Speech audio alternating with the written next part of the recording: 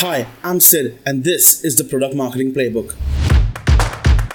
Fast, bite-sized, jargon-free lessons on product marketing, user experience, and digital marketing.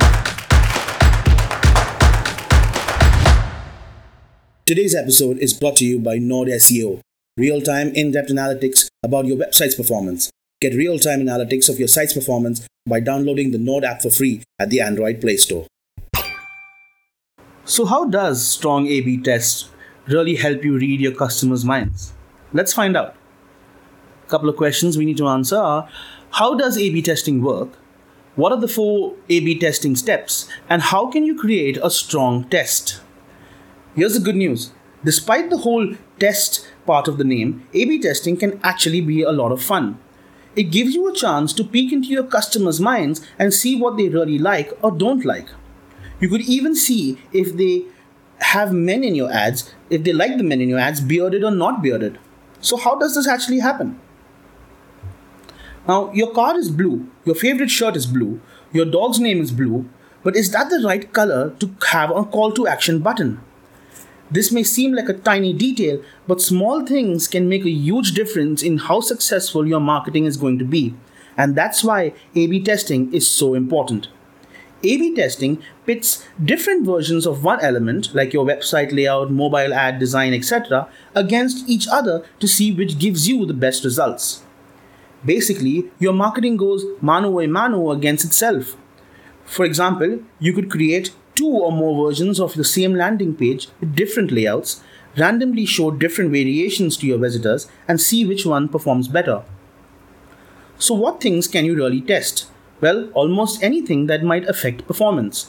You could switch out one word in your call to action, move a button from the right to the left, or change the background color of your design. You could also test whether the beard length affects, click-through rates or any other conversion metric that you may want to run. Now, here's a Better Brands original ad. It's a fine ad, a good ad.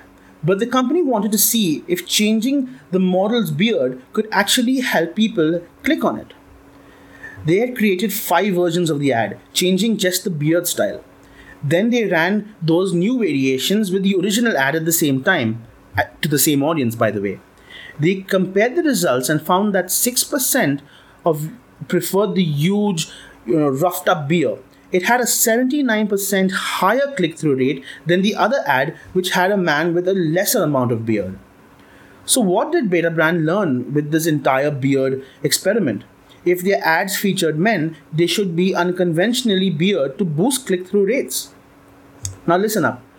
It's a great experiment that they ran. Let's slap a beard on a call to action button. It sounds all good. But hold on. It takes time to create a well-designed test that can generate reliable results. You need to hone in on your objective, come up with a hypothesis, and create the variants that you want to start testing. Also, don't forget, we need to calculate the results. So first, we look at honing in on your objective, or the outcome that you're trying to improve. It's like getting more sign-ups for your email marketing. Now, Beta Brand had a great objective. They wanted to improve the click-through rate, which was their outcome. The beard helped them reach its objective, and they kept the ad design in the same during all their tests. Next, you should come up with a hypothesis or a theory behind what will help you reach your objective.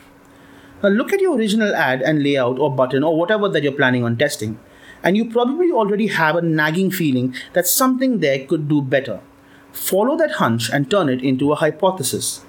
For example, Beta Brand had hypothesized that their beard length would affect click-through rates, but they could have focused on how the order of the copy could have affected click-through rates, or they could have looked at what color of the shirt to use, but they focused specifically on the beard.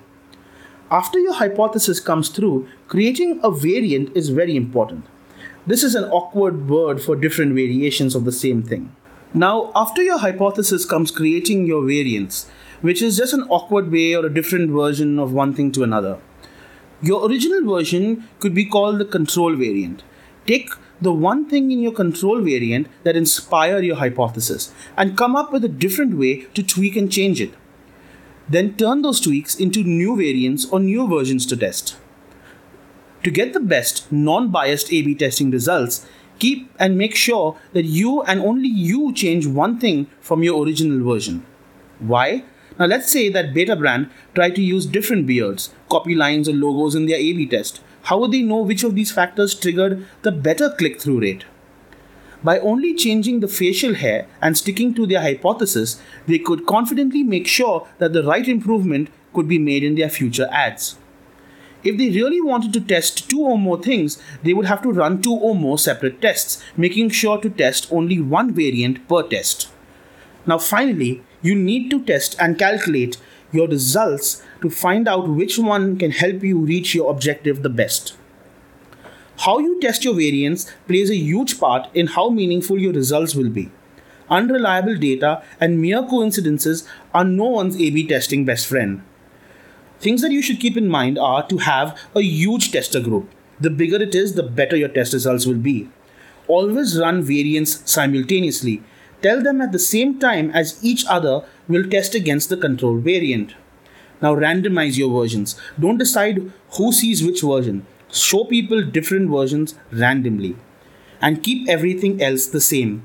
The time and variants run, make sure that people are seeing them exclusively only for the variation that they are being tested for. Now do this right now.